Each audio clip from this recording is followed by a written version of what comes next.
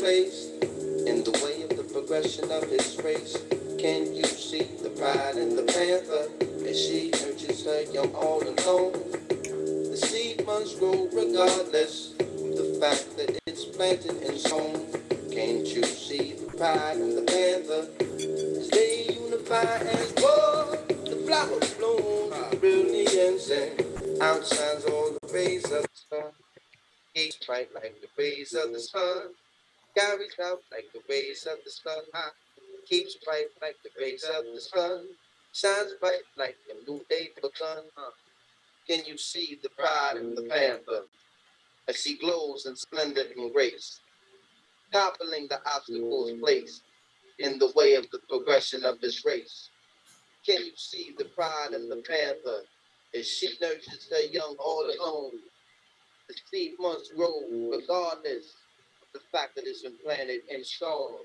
Can't you see the pride of the panthers as they unify as one? The flower blooms with brilliant and outshines all the rays of the sun. It outshines all the rays of the sun. Carries out like a new day begun. It shines bright like the rays of the sun. It keeps high like a new day begun. Shines bright like the rays of the sun. Keeps high like a new day begun. Carry out like rays of the sun. Keep on like the new day begun. Shine bright like the rays of the sun. Keep high like the new day begun. Okay, Chairman. Like the rays of the sun. Come on.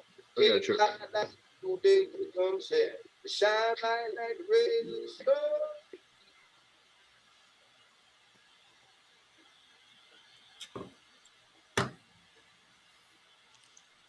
All power to the people, brothers and sisters. We're going to begin the Hassan Shakur political education class. Chairman, Jake, if you could bring the slides up so we could begin. The slides should be up, right? Yeah, Rob's got them up. I guess you probably want me to move to the next one, though. Exactly. Yeah, there you go. Can you enlarge that, though? Move the other stuff from around it so that we can see that only. Well, that should be the view on your end, right? No, it's your whole screen, so your whole browsing window. Right, but I mean, I have my browsing stuff on a separate screen from that. That's full screen. There shouldn't be anything else on it. Well, what I'm saying is we're seeing your studio menu with the slideshow in the middle. Like the Restream Studio? Yeah. Am I sharing the wrong? Hold on, let me check this screen share real quick. That is what it's wrong. Okay, you're right. I'm just stupid. Is that better? All power to the people. Thank you, brothers. And so this is the first day of the Hassan Shakur education course. It's a 11-week program meant to educate and revolutionize the minds of the masses of the people, bring them into political life. The political education for any revolution is a matter of life and death. You can either go up with education, or you can either go down as a bandit or as a warlord, or in our case, as a lumpen element. So we use education as a weapon for freedom, not as a means to get rich. And the Hassan education course hopefully will turn out revolutionaries, not necessarily Panthers, although we hope everyone in the world would become a Panther because Pantherism is applicable everywhere around the world. But we hope we turn out from this school revolutionaries that will go into their community and become agents of change. So that's the purpose of this course. The first duty of a revolutionary is to be educated. To be a Panther, we must understand our history, our political line, strategies to overthrow our oppressors. Upon completion of the 8-week, 11-week Upon completion of the 8-week political education program, graduates will become members of the United Panther movement, receive recognition, and be encouraged to begin organizing in their local communities. Now, brothers and sisters, as we go on, at the end of this talk, we're going to open it up for questions and answers. And if comrades want to take a pen and paper and follow along, we certainly encourage that as well. Each week, students will be assigned readings and videos to study, and will convene once a week to discuss the material, interpret and break down the core concepts, questions and answers, and to prepare for next week's study materials. Remember that taking notes can be really beneficial, even audio ones, and don't be afraid to ask for help. We are all in this together.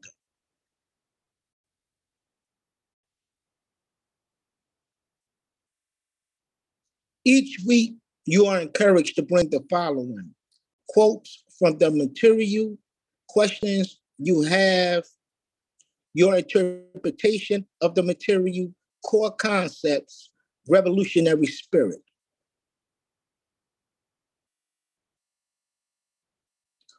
Pantherism, Unitary Conduct and the Enemy by Chairman Shaka Sankofa Zulu. Settle your quarrels, come together, understand the reality of our situation, understand that fascism is already here, that people are already dying who could be saved, that generations more will die or live poor butchered half lives if you fail to act. Do what must be done. Discover your humanity and love and revolution. Pass on the torch. Join us. Give up your life for the people. Conrad George Jackson. Now, I just want to say something right here. You see George say here, discover, go right back. Sorry about that. I'm going back. It's okay. It's okay. So, all power to the people. So you see here, George talks about love. And I want to emphasize that because I think it's important that what motivate revolutionaries or people to stand up against systems of autocracy, authoritarianism, or capitalism, imperialism around the world is not a militaristic mindset. It's not this personal striving to be successful. It's the love for your neighbor. It's the love for that poor brother and that poor sister that don't have access to sugar, and you pass them some. It's love for that elder that need to get to the hospital, but the ambulance can't get there on time, and you bring them some Tylenol.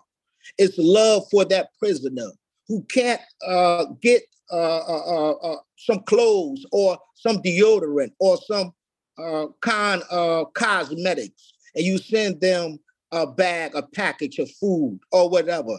That's love that motivates people every day around the world. Every second, a revolutionary is fighting against those kinds of conditions that have our people oppressed and exploited.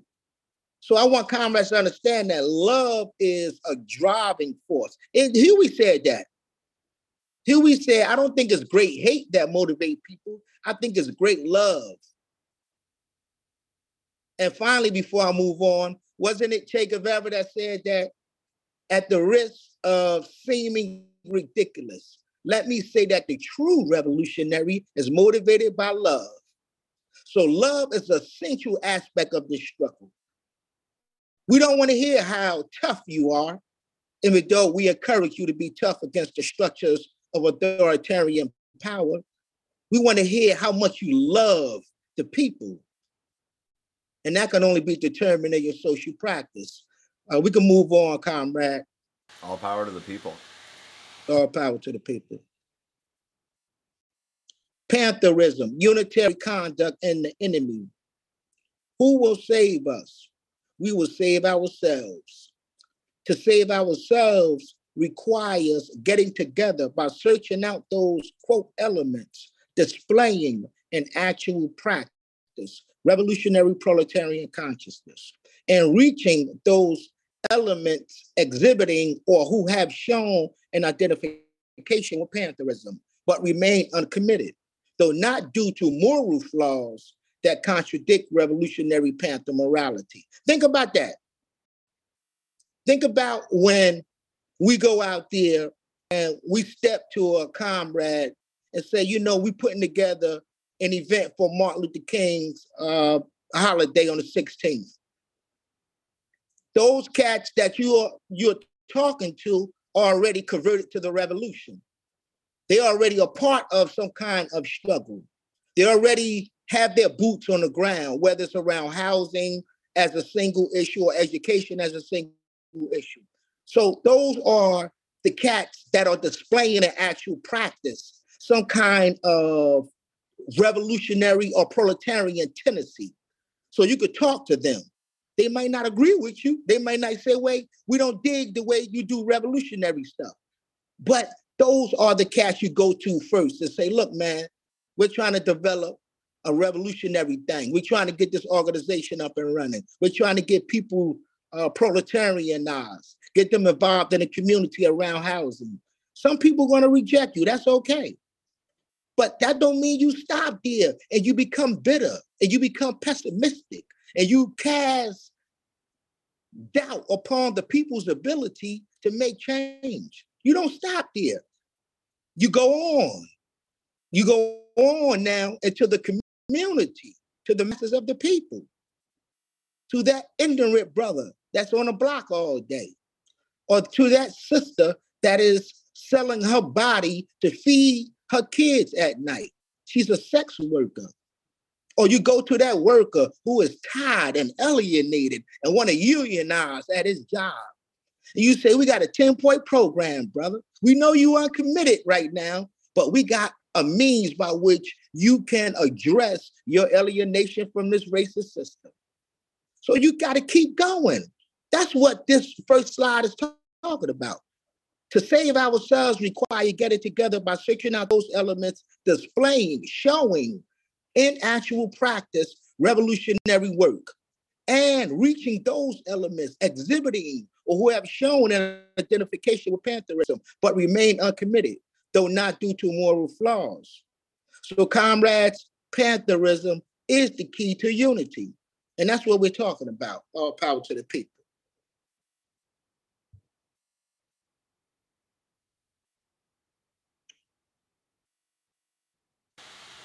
It's taking a second to load. Okay, so we do have a short video here. It talks about what institutions are. To be honest, I'm not sure why it didn't go at the end of the writing piece, but I think that was an oversight on Comrade Africa and I last time. Well, power to the people. That's okay. So let's go into what is institutions. Are essential parts of any society.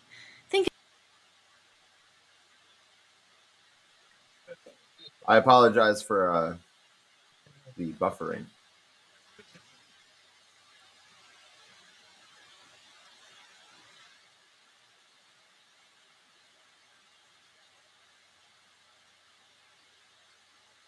All power to the people, brothers and sisters. We ask that you be patient with us. We're working out the tweaks right now. We'll get it together, though. It's the nature of revolutionary work. Yeah, for sure. But do we have another slide and we could come back to that video so that way we don't have to hold Yeah, we do. All right, let's go to the next slide. We'll come back to that one next week. I want to hold the that's people fine. up. All power to the people. There we go.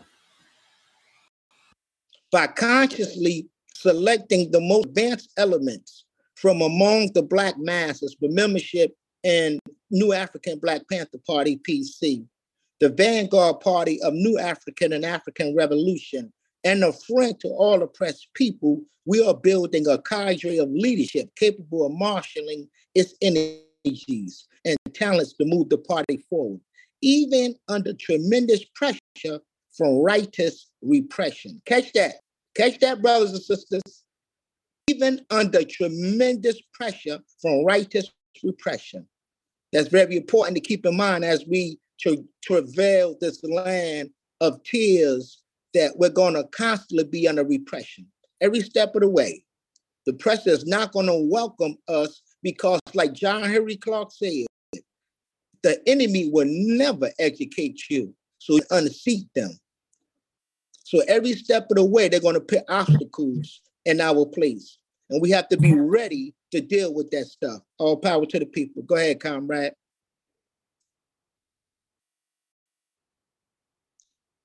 National liberation struggle fundamentally conflicts with righteous policy.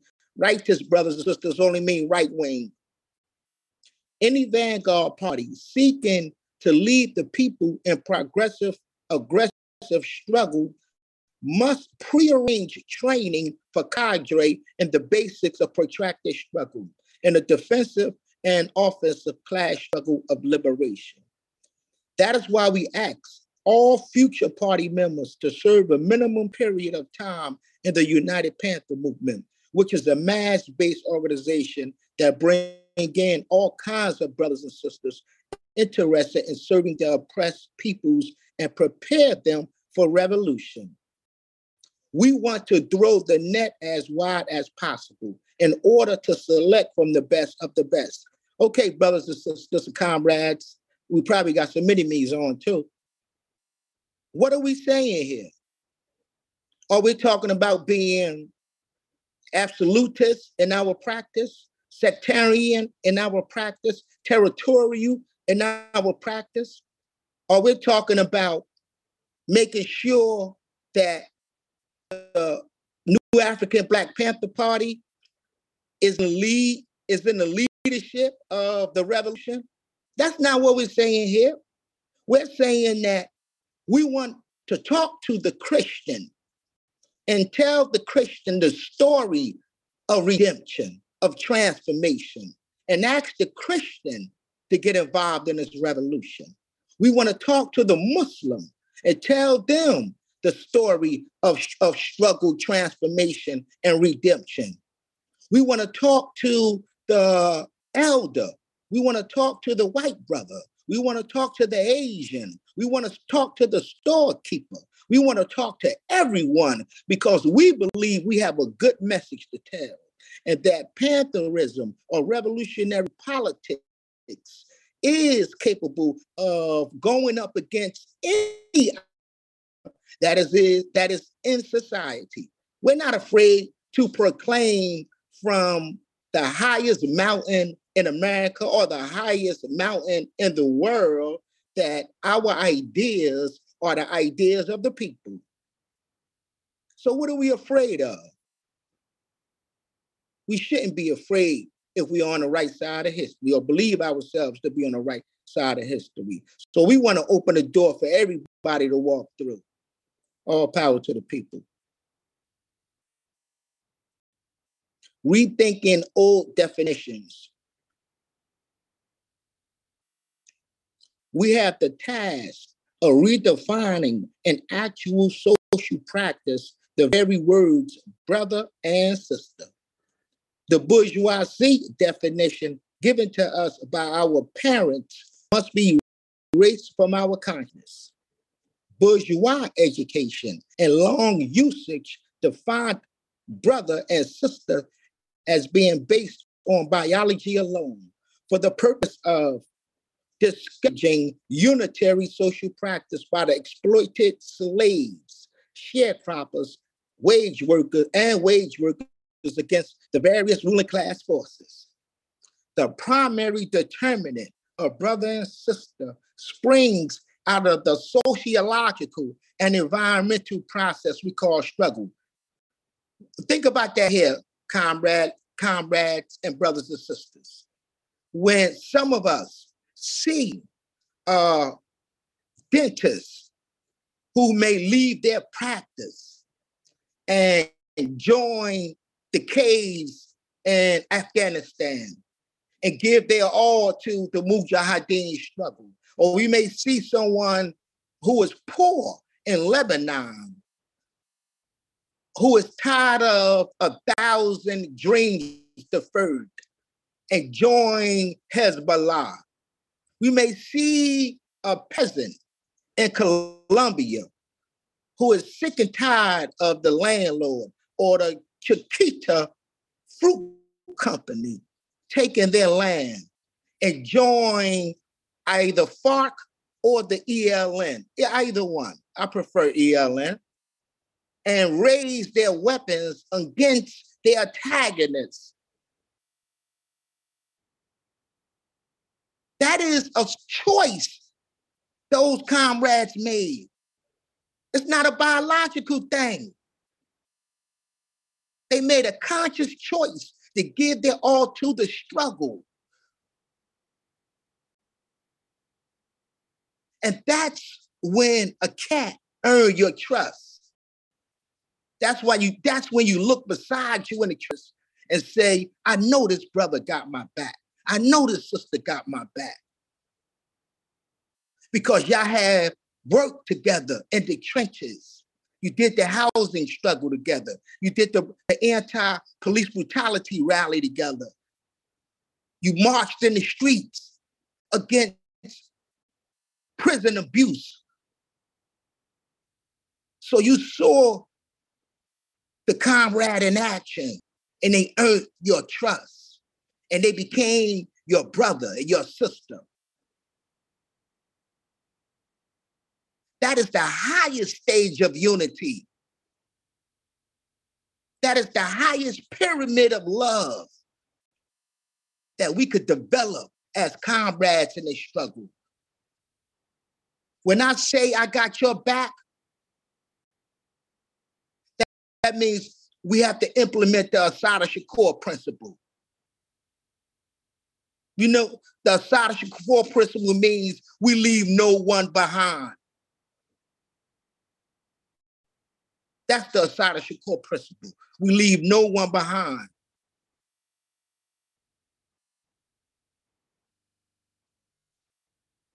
All power to the people. You go on, comrade.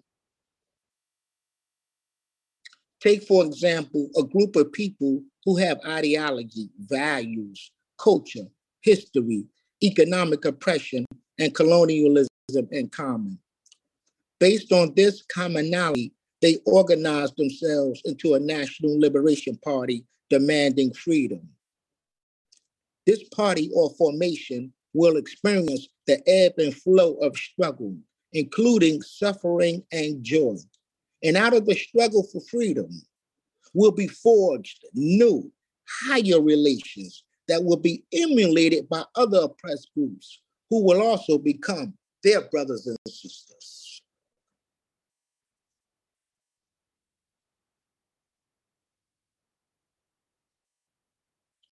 This is the period where the very terms brother and sister ring from every hall, institution, street corner, and house of the newly awakened nation, and mean much more than the biological relationship of siblings. If I don't consider you my brother or my sister, who are you to me? If we are of the oppressed class, we ought to be brothers and sisters in spirit and comrades in struggle for freedom or liberation.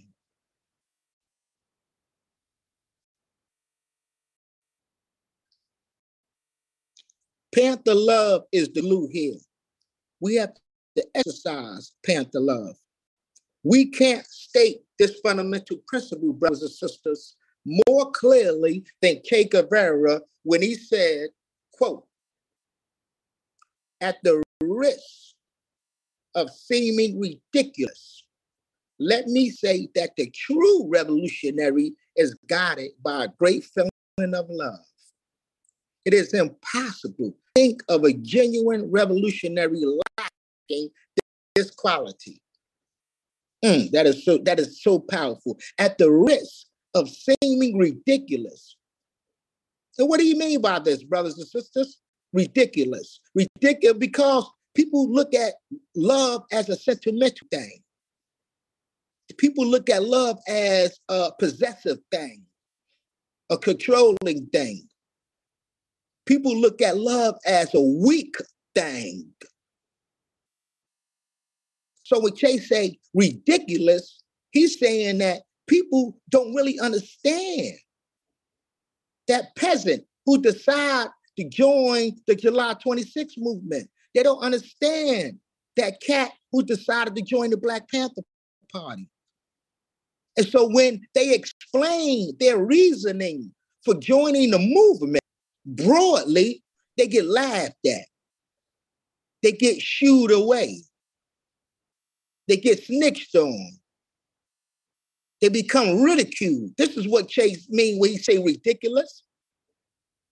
Let me say, at the risk of seeming ridiculous, that the true revolutionary can only be motivated and driven by love for one another. This is what Chase is talking about. And that's who you are. And that's who I am. That's who all of us are. Whether you are in Africa, Latin America, the Caribbean, Europe, Asia, or here in Babylon, you and I suffer a worldwide capitalist imperialist system of domination. Therefore, we must have a worldwide response to that. And love as a revolutionary thing can hold all of us together. Love is not weak, brothers and sisters. Love is not simply sentimental. Love is that thing that binds us wherever we are in the world to one another. Whenever you see an act of injustice, your feelings are stirred up. You find it repugnant and you want to do something about it. That's love. That's love. What else could you want to call it? Are you doing this because you want some money? You want status? You want to put your life on the line for that? Because you want to be known? A celebrity? No. Real revolutionaries don't care about that stuff. And before I go on, here's a little anecdote. Che Guevara was coming to the United States. I think it was in 63 or 64. And one of the star-crazed people of the United States, you know, we love our celebrities, ran up to Che Guevara and said, can I get an autograph? You're such a star to me. Che Guevara said, I'm not a star, I'm a revolutionary. I don't sign autographs. That's very important to think about. Think about that. Che drew a line in the sand, right there in there. Don't confuse me with those who are at the money, at the status, at the celebrity, at the image. And that's how we have to be motivated. We could go on, comrade. All power to the people. All power. It is this obeying sentiment we must uphold with one another. Love should motivate and love should bind us together. Let love heal us and strengthen us.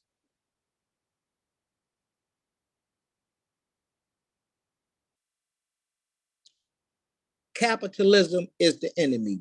And brothers and sisters, when I complete this essay here, I'm going to open the floor up for discussion, and Chairman Jake will facilitate that discussion. It'll be a 15-minute discussion. And whatever questions, answers you have, you can either pose it to myself or to anyone in general. So that'll happen right after this particular essay here. Capitalism is the enemy.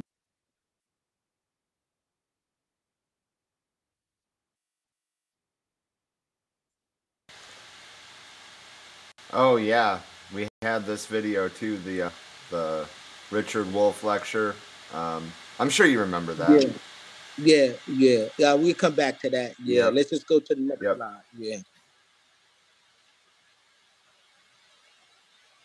I'm not sure why my computer's lagging so bad today. Usually, It's usually on point, right? yeah. That was actually relevant. The first time that we did the class, we were talking about the protests to the fascist that was elected in Italy at the time. Now, there we go. All power to the people. To be free from vampire capitalism requires that at some phase of the social revolution, the vampire must be denied the blood of people to suck. Catch that. To be free from vampire capitalism requires that at some phase of the social revolution, the vampire must be denied the blood of the people to suck. Here is how we define social revolution. Quote, the total breakup of the existing system of wage slavery. The political and economic structure of monopoly capitalism has no redeeming values worthy of preservation. Now, let me stop here and talk a little bit about vampire capitalism or neoliberalism, whatever you want to call it. When we talk about capitalism having no redeeming value, there have been 150 years worth of capitalist practice for us to determine whether it is beneficial for humanity or whether it is beneficial for a slice of humanity. We have had 150 years to determine capitalism's redeeming values by looking at World War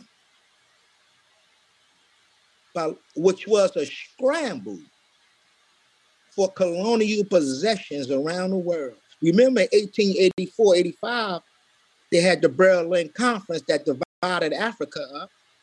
You take the East, Portuguese. You take the West, Britain. You take the South, Britain. United States, you take the West. We're going to have some peace. We're not going to fight over this stuff no more. These darkies, these Negroes, subhumans.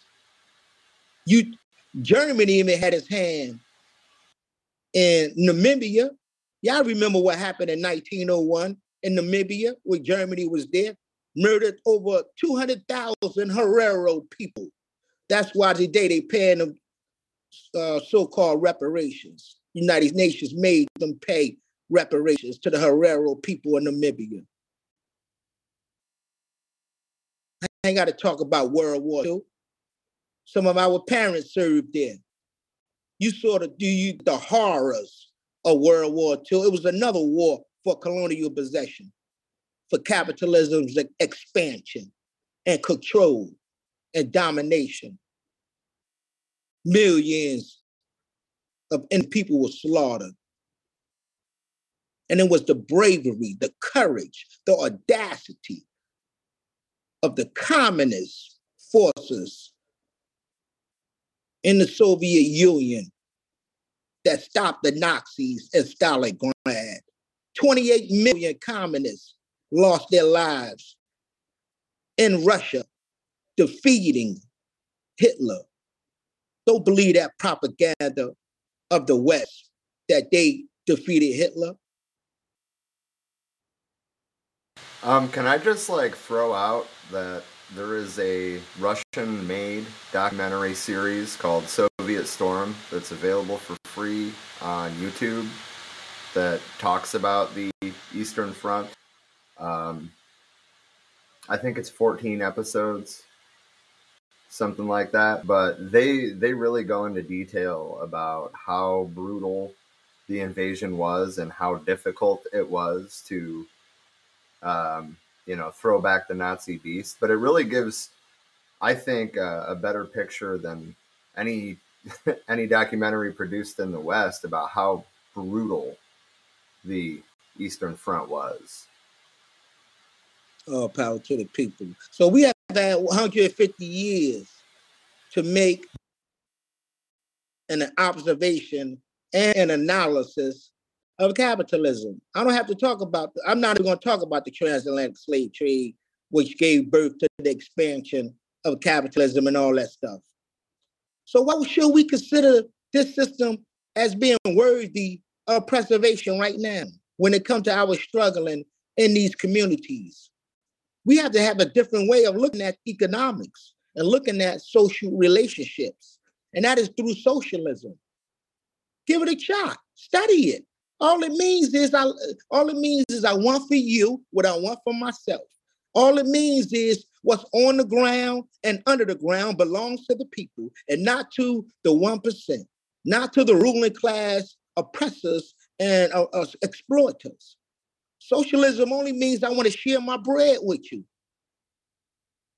That's all it means. Capitalism is not a system sanctified and ordained by God. The United States is not the only country that produces toilets. Other countries know how to produce toilets around the world. Socialism know how to make a toilet. They know how to make a house. So that's important, brothers and sisters. We can't keep struggling in the continuum or the lenses of capitalism or ideology. We're not going to get anywhere. That's why we call for the total breakup of the existing system of wage slavery. We want to break it all up. We don't want to just kick the oppressors out of power and we take their place. And on ABC News, you see our face. It's such a big disgrace because we're doing nothing but replacing our oppressors, shifting personnel, moving bodies around while the system of white supremacy is still in place. So we got a high face in a high place, but the masses still live in disgrace.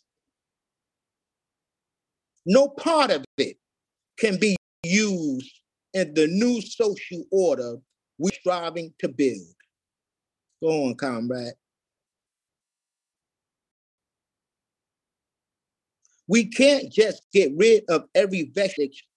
We can't just get rid of every vestige of it overnight. Excuse me, brothers and sisters. Even after the monopoly capitalists are overthrown, aspects of the social organization of capitalism will linger on for quite a while. And we will have to struggle resolutely and consciously to root them out and replace them with new socialist relations. We can't stop halfway. I'm going to stop right here because I think it's apropos. I don't know who we have on this call, but I want comrades to, just think about what this passage just said. Can't just get rid of every vestige of it overnight. Even after the monopoly capitalists, our enemies, are overthrown and no longer in power, we will still have aspects of sexism about us. We will still have aspects of egotism about us. We will still have aspects of criminal thinking about us. We will still have aspects of people wanting to use their position to rest on their laurels while the masses of the people continue to build a new society. We're going to have brothers and sisters that still use the N-word. We're going to have sisters that eternalize themselves and look at themselves as bees. Because we can't get rid of that stuff as soon as we have a revolution. That's why a cultural revolution is important. We got to constantly be at each other's backs, each other's fronts, saying, listen, brother, we got to build this house in a righteous way. We got to take this money to the national bank, or we got to deal with this sister in a respectful way. That's how you continue to struggle after the revolution. The principles continue to guide you. The ideology continue to guide you. You don't have a revolution and then sit back and say, all is well. The frog's going to chirp, the birds will come out tomorrow, and the masses will go on working. That's not how revolution works. And any revolutionary leader or any revolutionary organization that purport to lead the masses and utilize a tactic like this are only leading the masses downhill, ultimately into a quagmire of failure. So it's important, brothers and sisters, we don't stop halfway. When you get upset at me, I don't want to talk to the other comrades. When you don't get your way, I want to leave the organization. Or when your idea doesn't come up through the ranks and is considered by the Central Committee, they're not listening to me. Those are vestiges of capitalist thinking, of individualism, of bourgeois thinking. And that stuff is going to come with us, brothers and sisters, as we go over into the land of freedom. So we're not just simply talking about Donald Trump or Biden or the next Black mayor or the next white mayor. We're talking about consciously educating the masses in a spirit that will enable them to become agents of revolutionary change in their community, or part of the people they are a part of, building where they're at, taking what they have, fashioning it, weaponizing it into an instrument that will help the people to survive, at the same time be a bulwark against the repression of the enemy state. That's what we're trying to do. We can't stop halfway. We're not in this because of feelings, or because you look beautiful, or you may have nice dreads, or you could sing a rock and roll song. We in this because we know if we are not the fighters of the future, there will be no future. All of us have a responsibility.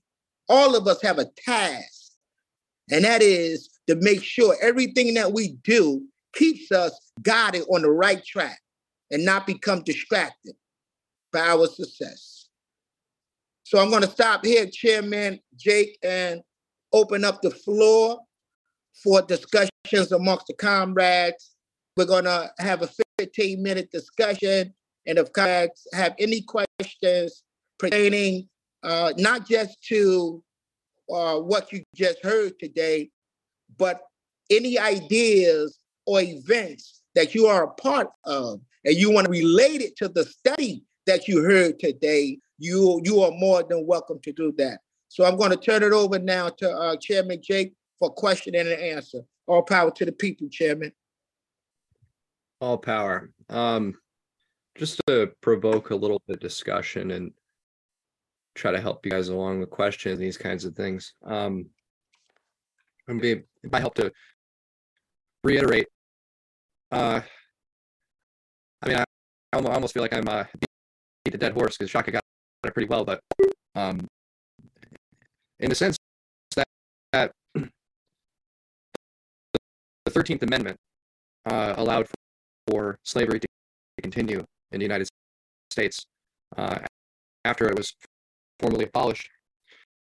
That is a vestige of a previous era. And in that same way, a lot of the behaviors, especially within the parties, or revolutionary movement as a whole, there will continue to be vestiges, and many of the people around that you will find yourself around will actually be capitalists who committed class suicide in some form or another, or some of them trying to just stay alive. And of course, these are the kinds of people who will want very quickly to bring society back to the place that it was. And they will be a vestige, and they will try to bring forward policy and to build institutions, to try to bureaucratize the state, many different ways, so that they can bring it back to the way it was. And what Shaka is saying is that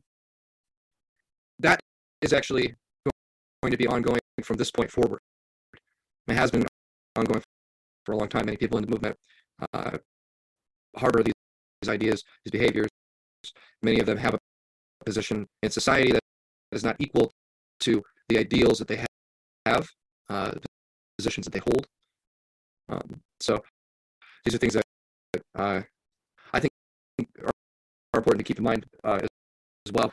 So going along those lines, does anybody have any questions or commentary on that matter? And the floor is open. You can raise your hand here, or you can just start talking.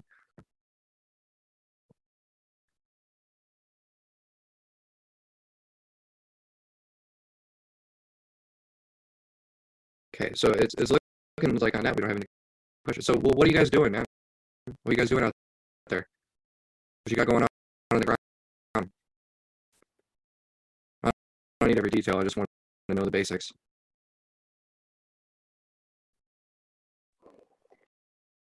Rob and I have been working on trying to, I don't know if you've seen anything about the unhoused communities in Rhode Island being displaced. That is something that Rob and I have been focusing on lately. We've been trying to network, and like, he's new out there, and we're pretty siloed around here. So it's we're trying to really network and like get local people that know the area more so right now. So it's definitely the beginning stages of it, but that's probably the most actually like active work that I've been doing, or what I've been trying to work on most lately. Absolutely, and tenants' rights, and also the homeless community. These are two areas that are in desperate need of organization. One of the things that I talk about often, and this is kind of echoed by what Shaka said earlier, is in this, he was talking about how you can, sharing Tylenol or sugar is an act of love. It's also an act of solidarity, and it's a spontaneous act of solidarity. And one of the things that's needed is to transform these kinds of things into organized acts of solidarity. And so, for example, when you go out and you give a new tent or a sleeping bag to a homeless person, you affect the life of one homeless person, and that's well and good. But they truly live in a society of abundance, and they have access to more resources than virtually anybody on the planet, even though they're homeless. And so organizing them along those lines, they can liberate themselves in this way.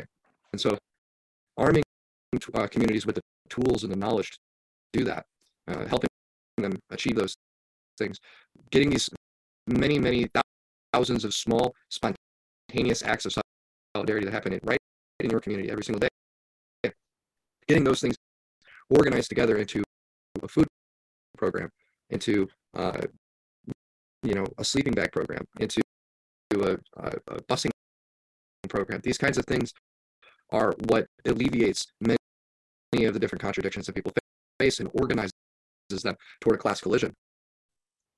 And that is what we're ultimately trying to do. So what you and Rob are doing, I think, is excellent. And it's like this all over the country too. I mean, skyrocketing rent, the cost of utilities is increasing. Landlords large and far and wide don't give a fuck about anybody. Organizing them toward, you know, unionizing themselves toward housing. Maybe not even doing it formally. I mean, these are things that are important, you know. So I think it's a great place for you guys to start. Anybody else here want to chime in on what they've got going on in their community?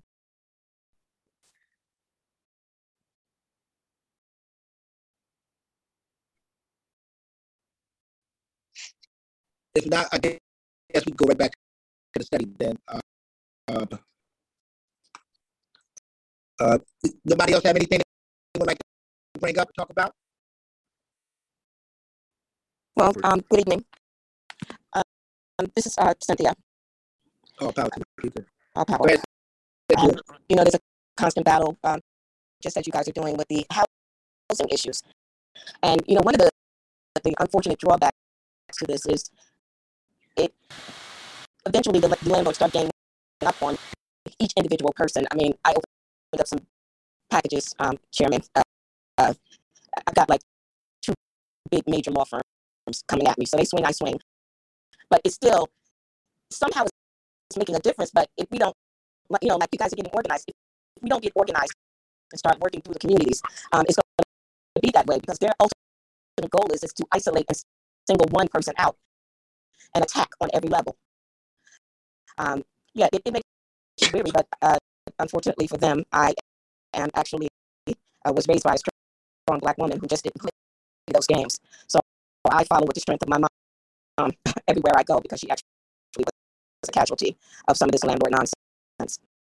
So it is the organizing, and whatever anybody has going on, I would love to be a part of it.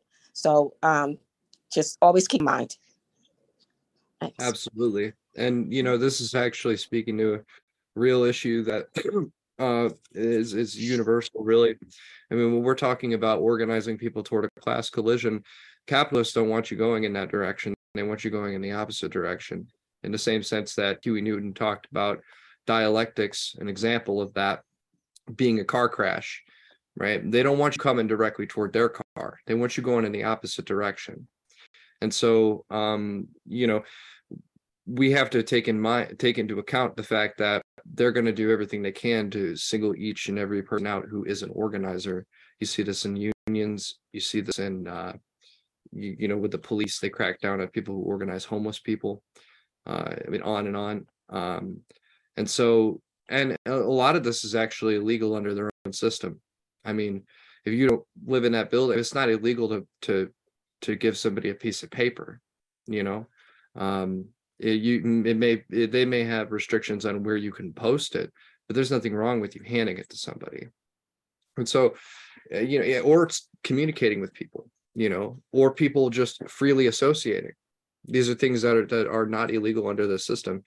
Only in certain contexts, certain localities, can that be broken up. So, you know, part of it's being vigilant. The other is what we're trying to do here is the education. Because, you know, a lot of people don't have the wherewithal or I'd argue the real philosophical justification needed to see where they're headed, if you see what I'm trying to say.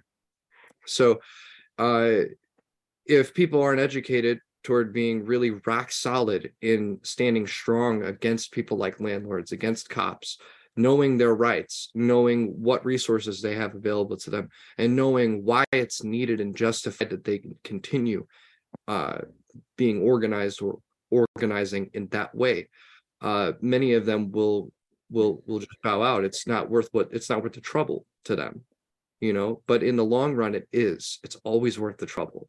So I'm so glad to hear about you guys' housing initiative. Do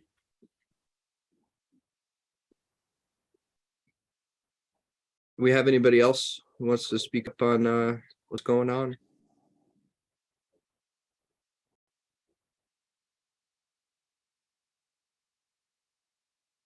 We got some, I'm just going to intervene, Chairman Jake. We got some pretty heavy hitters on this call here.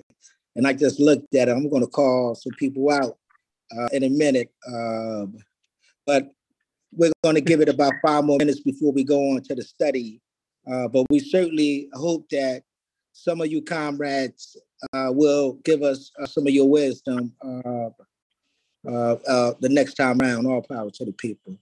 Yeah, and just real briefly before you go on to the next section here, that's really needed, because we talk about education and we talk about our principle, right? And our principle is collectivism. But a lot of times we end up replicating the Prussian model for our education. In reality, we need to be practicing that on a collectivized level here too. So, I mean, these things we need to discuss these things in mass and bounce ideas off each other, so it's not just that classroom model. But anyway, all right, all power, Chairman. All power to the people.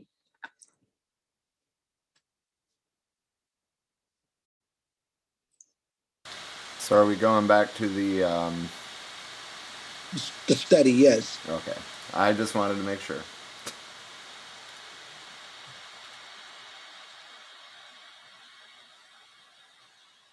So we stopped there, brothers and sisters. There you go. Thank you, comrade. The law that protects capitalist existence has lost its ability to be fair and impartial, and so it must face the trash heap with its maker. We can't hate white supremacist oppression, but love is natural outgrowth, i.e. capitalism, which was born from the stolen resources and labor, which was born from the stolen resources and labor power of the people of underdeveloped nations. It should say labor power. Capitalist law was instituted and put in place to repress ethnic and national oppressed groups and to protect capitalist property nations. And you just heard the sister here, Cynthia, say that she is fighting against these landlord companies that are trying to repress her. And so this spells it out right here. Capitalist law. I'm talking about law itself. Like if you cross the street and the police can lock you up, has the capacity to not only weaken and diffuse the revolutionary movement, but it also has the capacity to weaken and destroy the individual confidence of a person that's going up against it. The law could throw you in prison. So you lose confidence when you have to go before that judge. And that judge say, well, you're facing 80 years if you go to trial. And so you cop out, knowing you're innocent.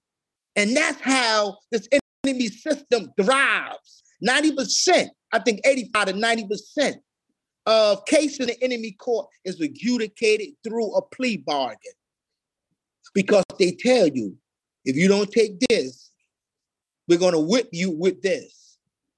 So the law, capitalism's law, protects those in power. It'll tell you we're fair, we're for everybody. But when you look at its practice, how they treat the native people, you see it, they on reservations. During COVID, they had to go thousands of miles to go to a hospital on their land. Turtle Island, no water, run down housing. When COVID initially hit, I forget which tribe it was, but they asked the federal government for assistance in medical supplies, and they sent fucking body bags. All power to the people. So my point, comrades, is that capitalism, the law, will never equalize the social relations amongst the people. It will never give us a part of or half of its pie. It give you the crust that falls after they slice the pie. They wouldn't even hand you a piece of crust. They say, pick it off the ground. Or wait till we get done eating the pie and you could come and get the crust. So capitalism, the law itself, must not be respected as a law of justice. Mumia Abu-Jamal called it the cold hand of fascism. He said American law is bourgeois law. It is the cold hand of fascism.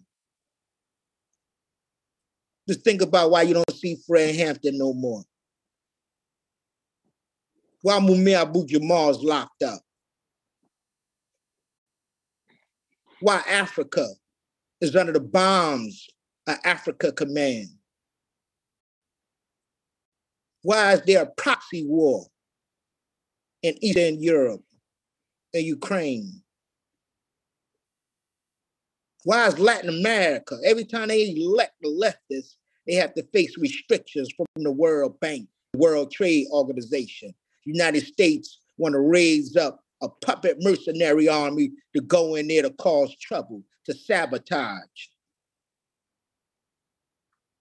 Why is Puerto Rico still a colony? Can't even vote. Can't even vote for a president. Because capitalist law has designed it that way. You and I are not predisposed to be oppressed, to be the lapdog of this system. We're not predisposed, or poor people are not predisposed to be this way. The system set it up that way, and they put prisons and laws in to make sure that their system is not threatened. So capitalist law was instituted and put in place to repress ethnic and national oppressed groups and to protect capitalist property relations. And since 95% of property is in the hands of a few families in America, the law basically protects and serves 5% of people who make up the ruling class.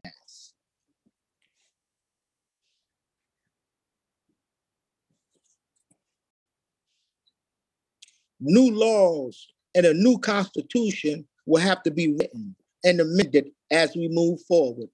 Laws that reflect and protect the new social relations, serve the growth of people's power, prevent a return to the old ways of exploitation and injustice.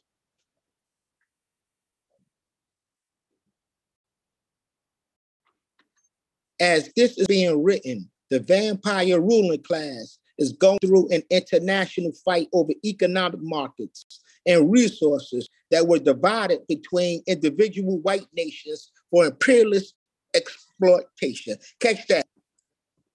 And I wrote this document when I was in prison, in a prison cell between dank and nasty yellow walls with only a pen and paper, locked up 24/7 in Trenton State Prison's administrative segregation. I wrote this document, and look how apropos it is to what's happening right now.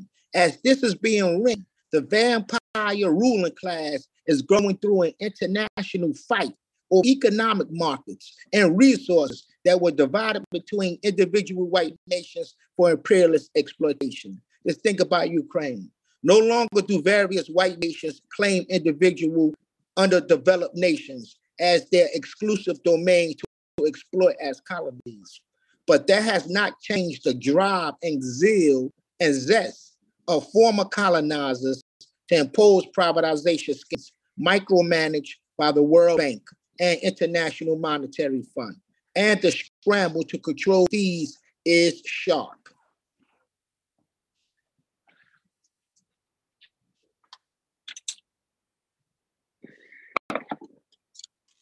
Neocolonialism. Neocolonialism is the continuation or reimposition of imperialist rule by state, usually a former colonial power, over another nominally independent state, usually a former colony. Neocolonialism takes the form of economic imperialism, globalization, cultural imperialism, and conditional aid to influence or control a developing country instead of the previous colonial methods of direct military control or indirect political control, hegemony. Now, we're going to break a lot of this stuff down over the coming week. There's terms here that comrades may not be familiar with, and that's okay. Once you are acclimated to the study, terms like imperialism, globalization, cultural imperialism will become second nature to you. It's like becoming a nurse. When you first go into the hospital, you're a little shaky. You feel like you may not get it right, but after 2 or 3 times of working with the doctor or the nurse, you be comfortable in your role, and you learn the language of the hospital. It's the same way with revolution. You're going to learn this language as you go deeper and deeper into your commitment to the freedom struggle. So neocolonialism takes the form of economic imperialism, globalization, cultural imperialism, and conditional aid to influence or control a developing country instead of the previous colonial methods of direct military control or indirect political control, hegemony.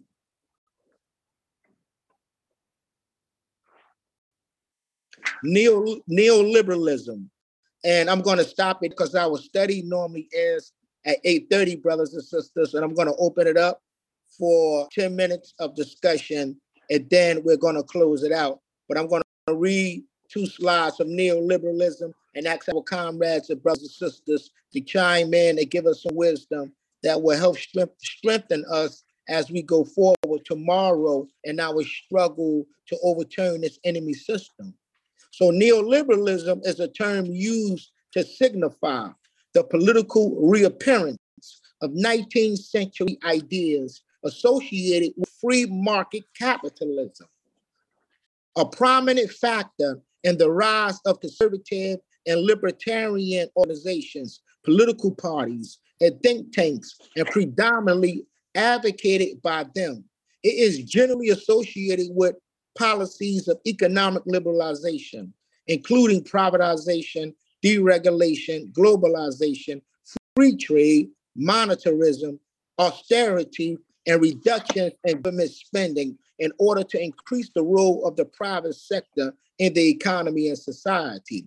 What it is saying here is that neoliberalism is going to privatize everything. It's going to be commodified. You're going to need a nickel or a dime to purchase it.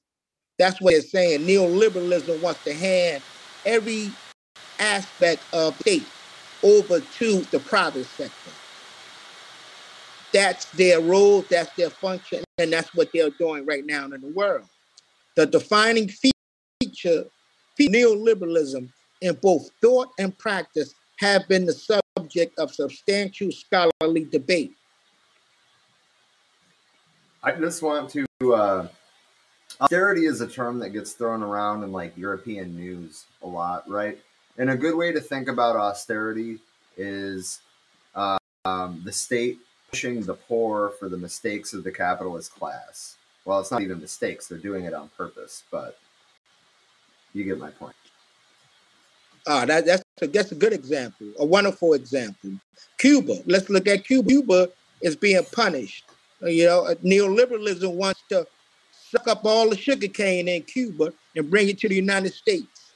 They want the proud and noble people of Cuba to turn into America's prostitutes again. They want the mafia to go back over there and have their way with controlling the economic system. That's what neoliberalism wants. They want to welcome in the mafia, but they want to excommunicate the revolutionary. So that should tell you something right there. Right.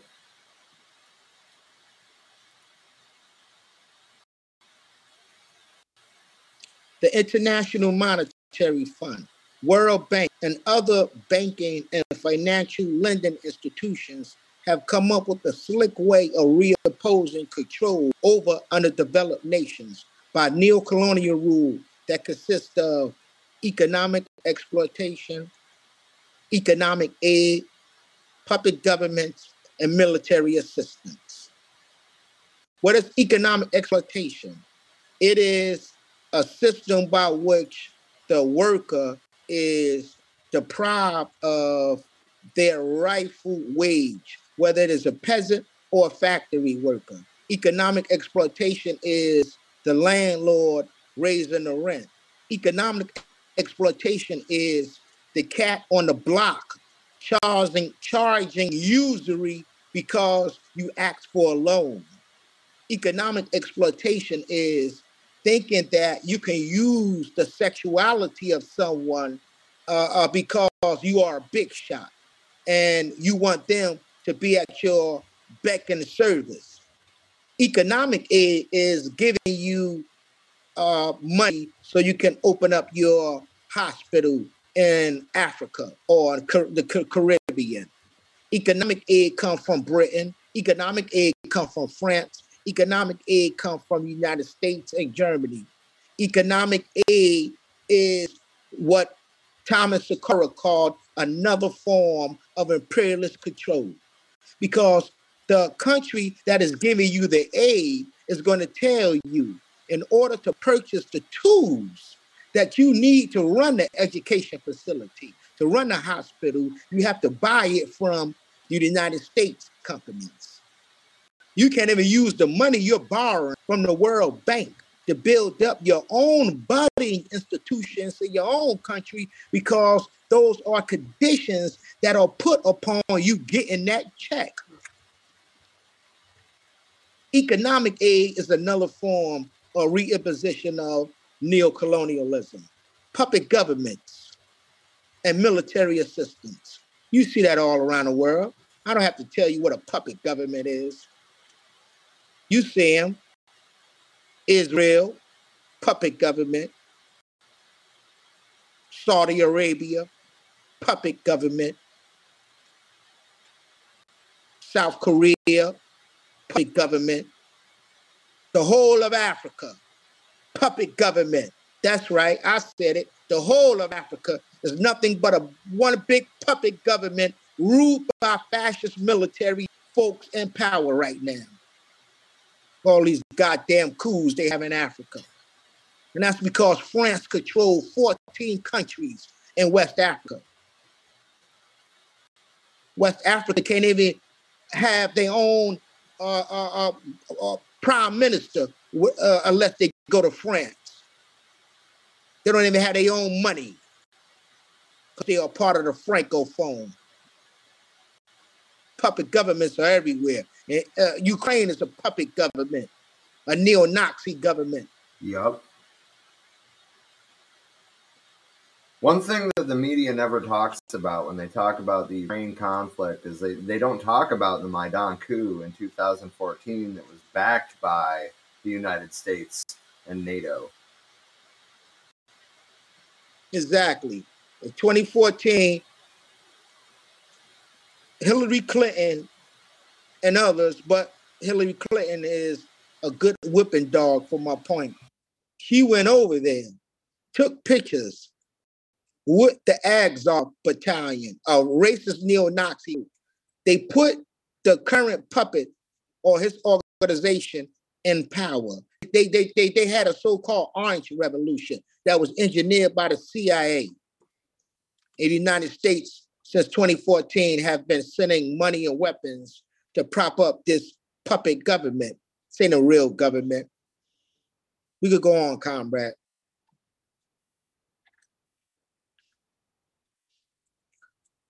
Though the U.S. ruling class has emerged as the victor in this international fight, monopoly capitalists from all over Europe, Japan, and elsewhere are moving their capital overseas to markets with cheap labor and no labor laws so that they can make a huge profit off their investments.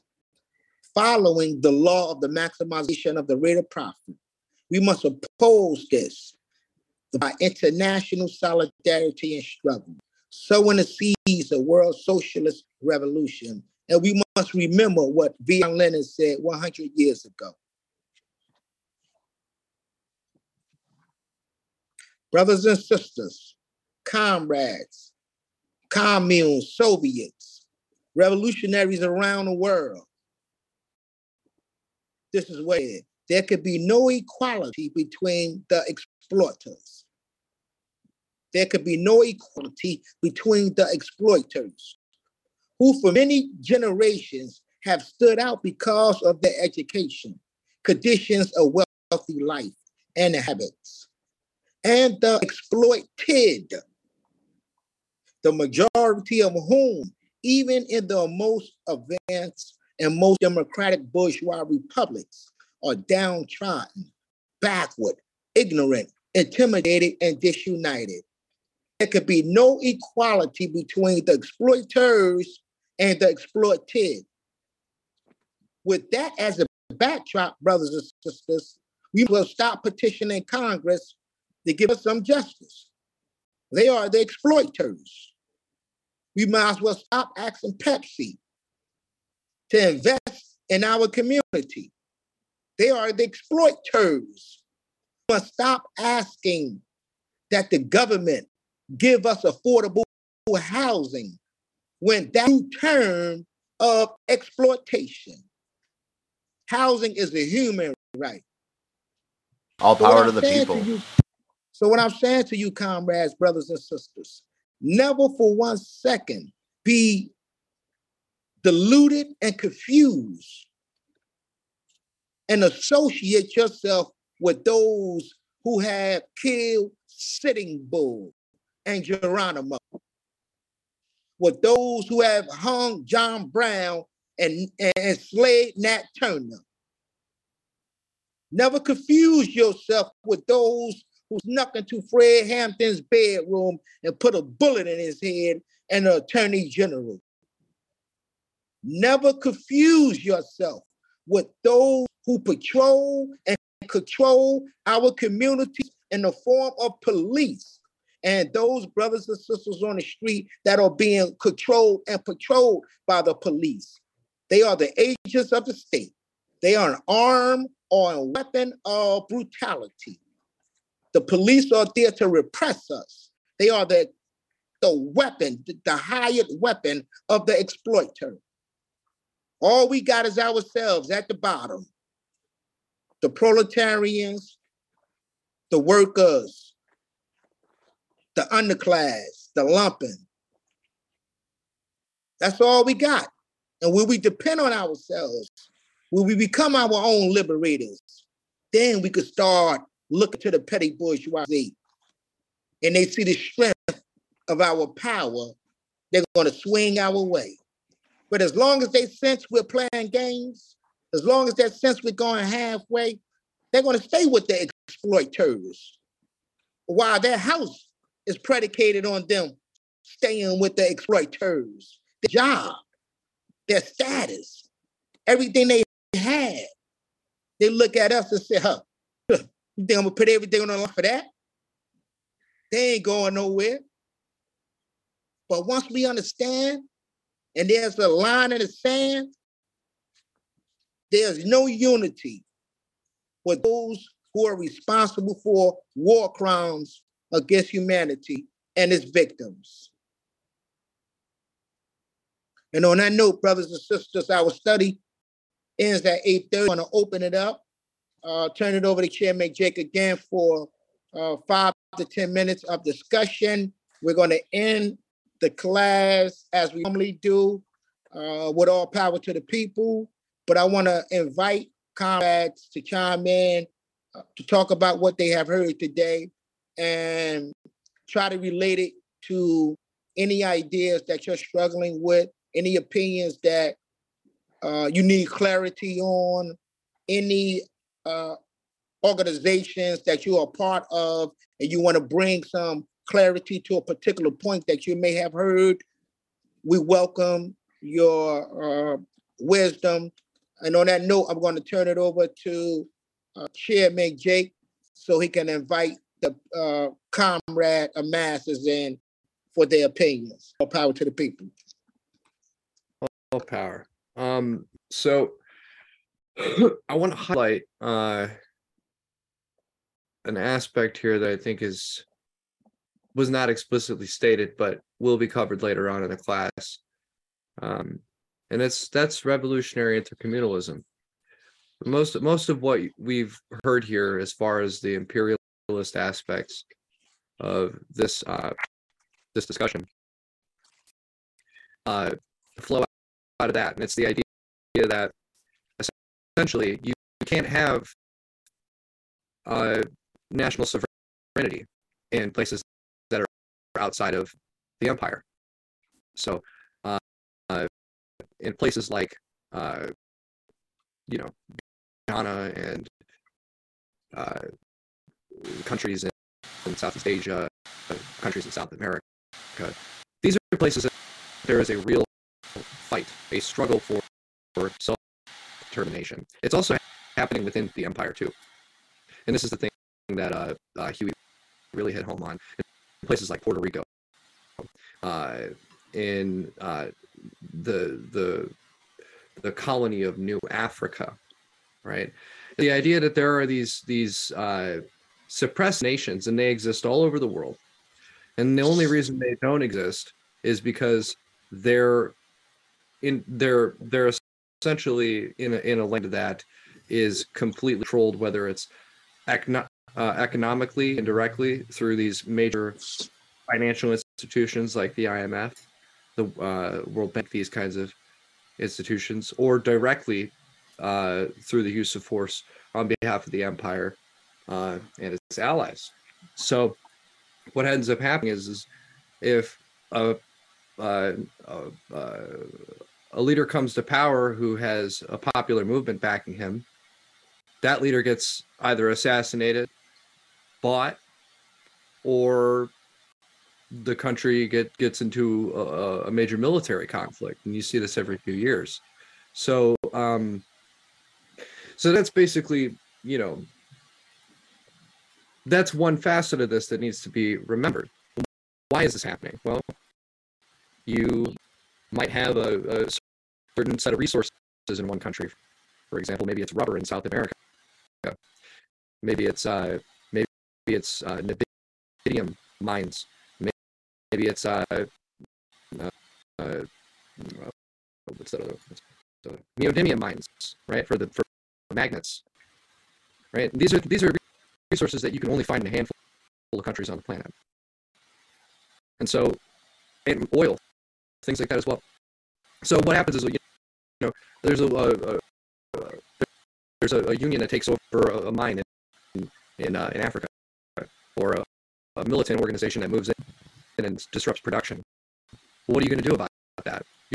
Your economy depends on it. If you're in the U.S., it's a matter of national security for the U.S. to intervene in a situation like that. And so it is also a matter of national security for them to intervene in the exchanges of power when leaders are elected in other countries, or when leaders are overthrown in other countries. And so the idea is that there are actually national identities that people have on the ground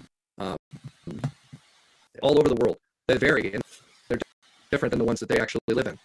And what's to say of these places? These are called communities. And so when we say we're revolutionary intercommunalists, we're talking about how we support these communities across the world in their fight for self-determination. And we play a pivotal role in that, because here in the empire, we have the very privileged position of being able to take down the beast from the inside. And they are relying on us, and we are relying on them, and we have to work together to achieve that goal. So, and this plays into all the different discussions that have been had here, including the right to housing and on and on. So, I would like to open the floor to discuss the what your view is on, in the empire specifically, on these on this right to self-determination in these various nations. So with that, the floor is open for anybody.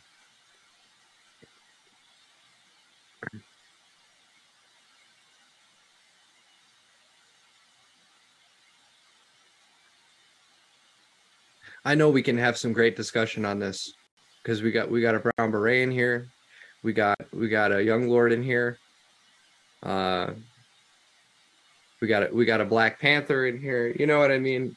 So I mean, what is your guys' view on this? Seriously, come on, You know that this empire is out here extracting these resources. They've stolen this land. I mean,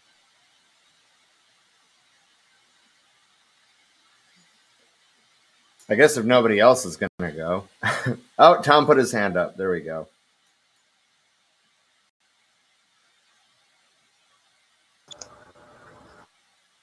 Oh, you can we can can hear you you. hear me? Yep. Go ahead, Rob. Oh, I was going to say that basically the right to self-determination is the first step in being able to accomplish literally anything else. Absolutely. You know, what are the steps that we have to take to get there? You know, what's the method that we use to get there? And you know it as well as I do. It's developing that dual power situation. And where does that start? That starts in the community. It starts with building a survival program, because not only does that get us through, but it serves as a proto institution for them to grasp and to change, to transform into something that will eventually become things like, you know, a military. You know, that comes out of neighborhood watch, that comes out of patrolling the streets. You know, it's a very proto form, but it's one thing transforming into another, and it's very dialectical. So and it starts with community gardens. That's what turns into farms. It starts with having a community council. That's what turns into a government, you know. And it's these things that get people through. They survive long enough in order to make the transformation of that proto institution into a working institution possible. You know, once that situation has developed enough, you get a critical point where it becomes a contender for power with the existing government, with the existing economic system. And so developing these things, communities need to take these they need to see it as an obligation, as a matter of life and death for them.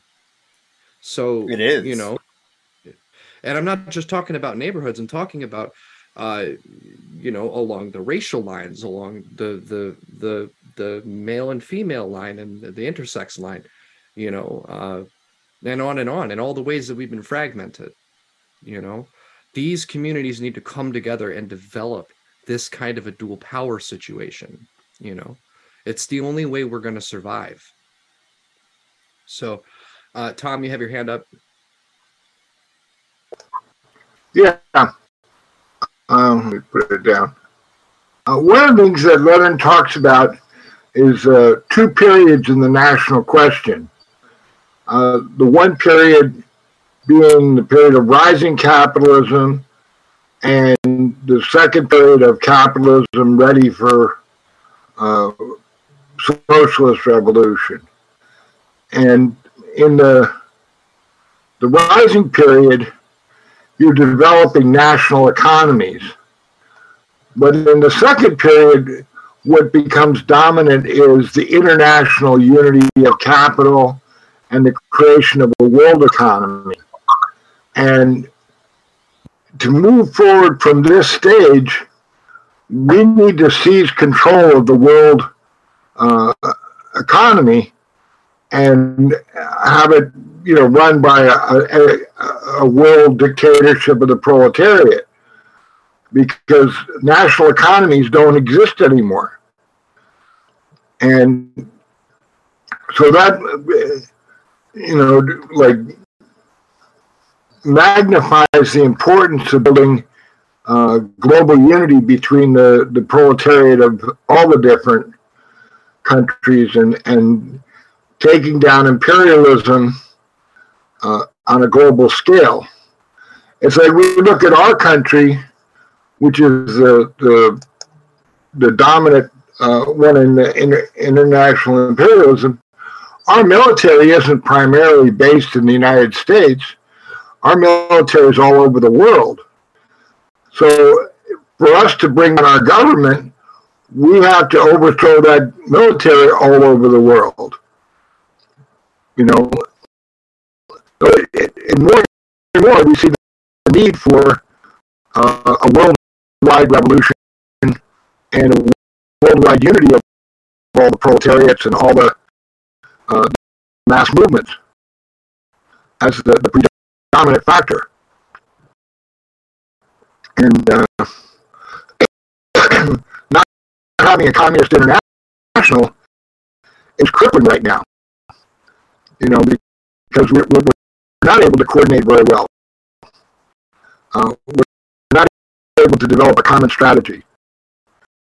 And that's something we have to, address in the period of building towards revolution.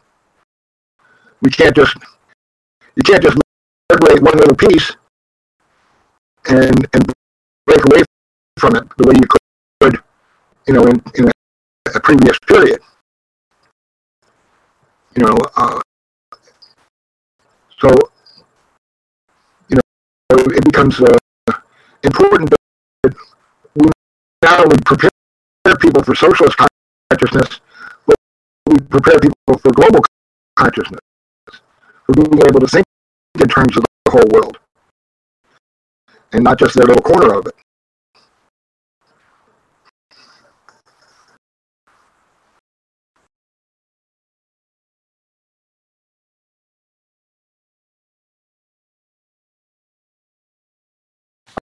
In the comments, Corbin said, how can any community transform when the media is being controlled? Not to be defeatist, if anything, this should emphasize the necessity of all of us actively creating relationships in our community. And I lost the spot. And furthering the discussion by these means. However, in the face of so many reactionaries, I cannot say I honestly believe this to be enough. I think making our own media is a piece of that. Conversations in our communities are part of it. Classes like this are part of it. So are podcasts, newsletters, newspapers, talk shows, flyering. But it's going to take all of us. There's another piece to this too. We have to keep in mind that the internet, though it is widespread and used by everybody, it is not a reflection, even a reflection of the real world. The real world happens right outside your door. It's the real tangible things that you can do with people in your community, and you will find, and I have found, that even the most reactionary, a borderline backward person who's flying a Confederate flag in their front yard will have the same common needs that you do. And they will still recognize that, hey, the cost of energy has gone up significantly over the past 2 years, and I am struggling to meet that demand. They will recognize this commonality. And it is only really, when it comes to that, it's only really the fascists who won't even recognize common humanity, which is the core thing. It's the first thing you start with. Really only with them will you not be able to find this common ground. Even with them, they just won't acknowledge it. I mean, this is how vehemently reactionary these people are. Now, as far as the media goes, I completely agree with Rob, and I would take it a step further too. I mean, it's not like we have access to factories producing video cameras, but we need to have that. I was going to say, yet. I mean, the media is very deeply tied to the actual mode of production itself as well. They are a reflection, especially the views they give, it's a reflection of that mode of production. So along with building our own, media outlets and these kinds of things, we actually have, directly participate in seizure over these things as well. And that's the part that I actually missed, that I think Tom highlighted very well. It's not just the survival program in the sense that we network and build government and have a garden and do all these things.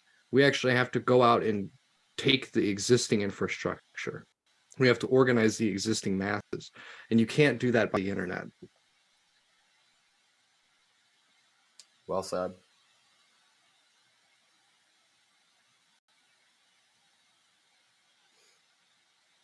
Tom? Yeah, just to give an example. I mean, sometimes we think, well, people aren't, on the same level that we're at, so that means we can't talk to them or we can't win their support. I remember one time when myself and two other comrades were fired from a factory that I was working at.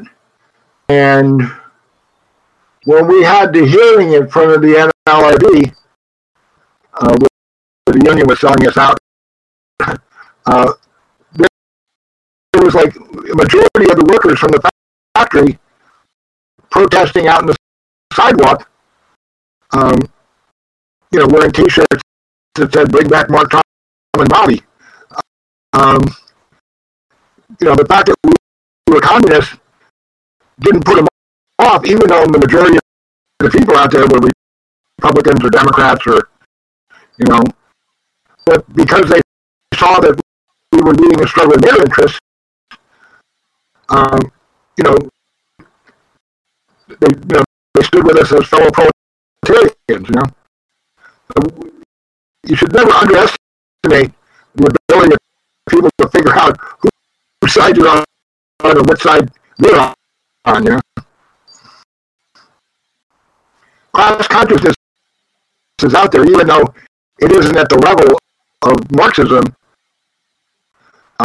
People know they're getting screwed, and if you're fighting for their interests, people will rally behind you. A lot of these institutions, the infrastructure itself, have ideas tied behind them too, and sort of social concepts, and this comes out of social production. So there's a certain set of social relations that people have to the factory line, for example, right? You go in and you punch the card, and you might chat for and then there's like a certain way that you move through society now that you're a wage slave, and a certain relationship you have with your family, and all these kinds of things, and it comes out of the mode of production. And so another thing about this as well is getting people to relate to these things differently through the organization. So like a union, you have a very different level of interaction with each other, with your coworkers, and even with your family than you do if you're a non-union person. It's really fragmented and individualized, whereas the other way, it's slightly different. I mean, under our conditions with unions, it's becoming more atomized. It has been for a long time, and you may not even really feel like you're represented by anybody there at all, But my point is to say that we need to get people to relate to these things differently through our organizing, and it's important to know where we're going with that. You see what I'm trying to say here? They need to see the goal. They need to have education that gets them there. So raising that consciousness is key as well. All power to the people. I want to thank all of the brothers and sisters that chimed in. Hopefully next week we'll have more participation. But it's the first week. We still got 7 more to go. I want to leave you on this note, and I think it's very important. And that is that whatever we do, remember that if we are repressed or if we win, remember that truth crushed to the earth shall rise again. That is the spirit that guides all of us. Chase said, if I am defeated, hopefully a hand will reach up and carry my shotgun forward. Kwame Nkrumah of Ghana said it slightly different, but share same synonym. That Africa will rise because Africa deserves its place on the world stage. That's the spirit that guides strugglers in the community. So don't be discouraged by the landlord. Don't be discouraged by the school superintendent, or the police force, or the stubborn, ignorant mayor who's nothing but a flunky of the power structure. Because truth will rise again. Because oppressed people will not stop fighting.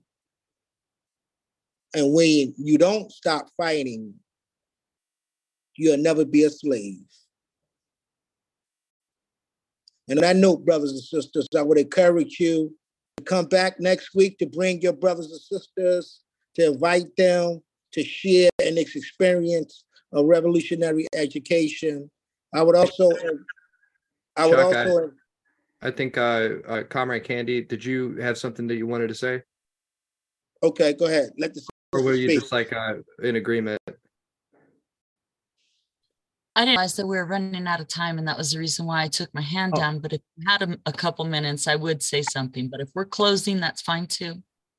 No, go ahead, sister. All power to the people. All power to the people. Thank you so much, Comrade, for letting me know about your wonderful group. I'm so proud. I'm so proud of all of you. And I'm so anxious to see all the wonderful work that you guys are doing in your communities. That's where like what I always tell my Brown Berets, and I do combat training, self-defense training, communal defense training with my Brown Berets. And I'm always telling them that not only do we have to keep our eyes open for infiltration, whether it be at our jobs, in our churches, schools, if you have children, or if you're thinking about having some revolutionary seeds, all power to the people. The schools will try to capture them as well. They are infiltrating their minds. So then all of this is part of what I always tell them. Number one, we live in a world where there's nothing but a synthetic left since 1991. Things have radically changed when we hear in the media who the left is, right? So sometimes someone says, are you the left? I say, I'm a fucking communist.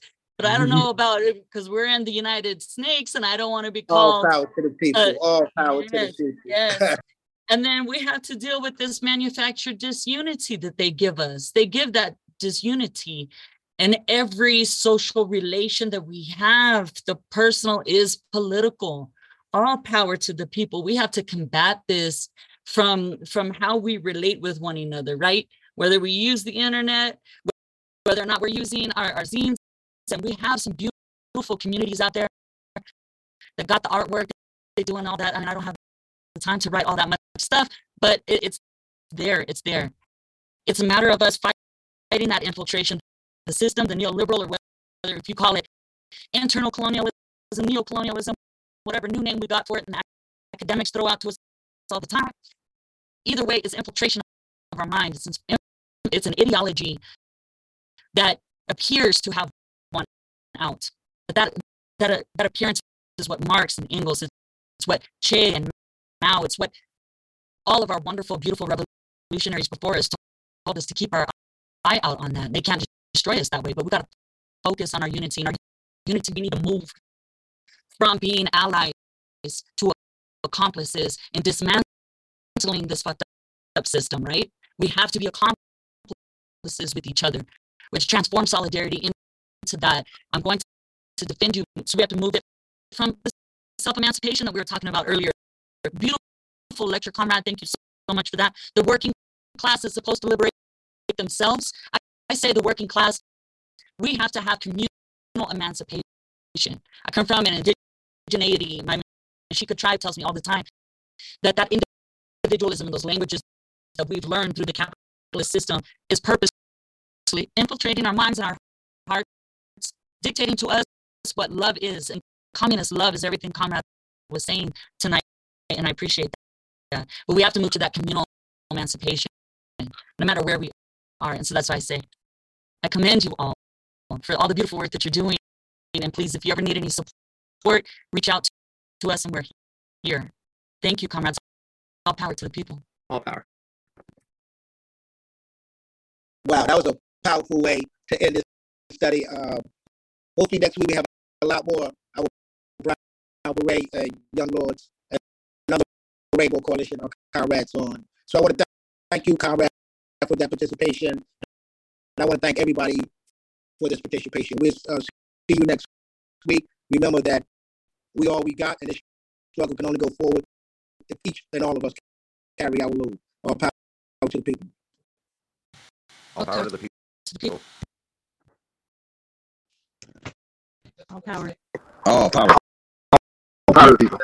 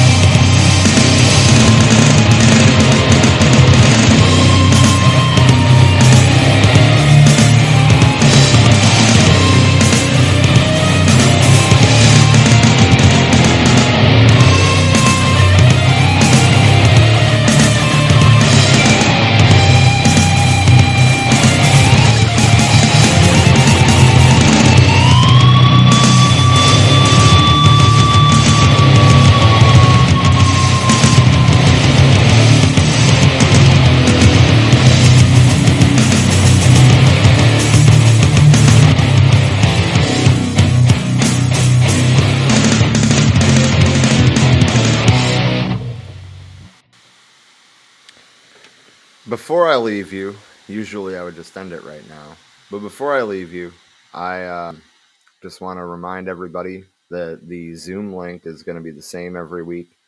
You can dial in if you have signal issues, and it's a lot more interactive. Like you can, put your hand up and participate in the discussions, or you can ask questions if you have questions. Ultimately, the purpose of streaming it is in part to, make it available to a wider audience and have it so people can watch it later if they miss it. But the end goal is to get people in the Zoom class. That's really all I wanted to add. Join us Thursday night for our weekly current event stream. And yeah, I guess that's it. See you then. Have a good night. All power to the people.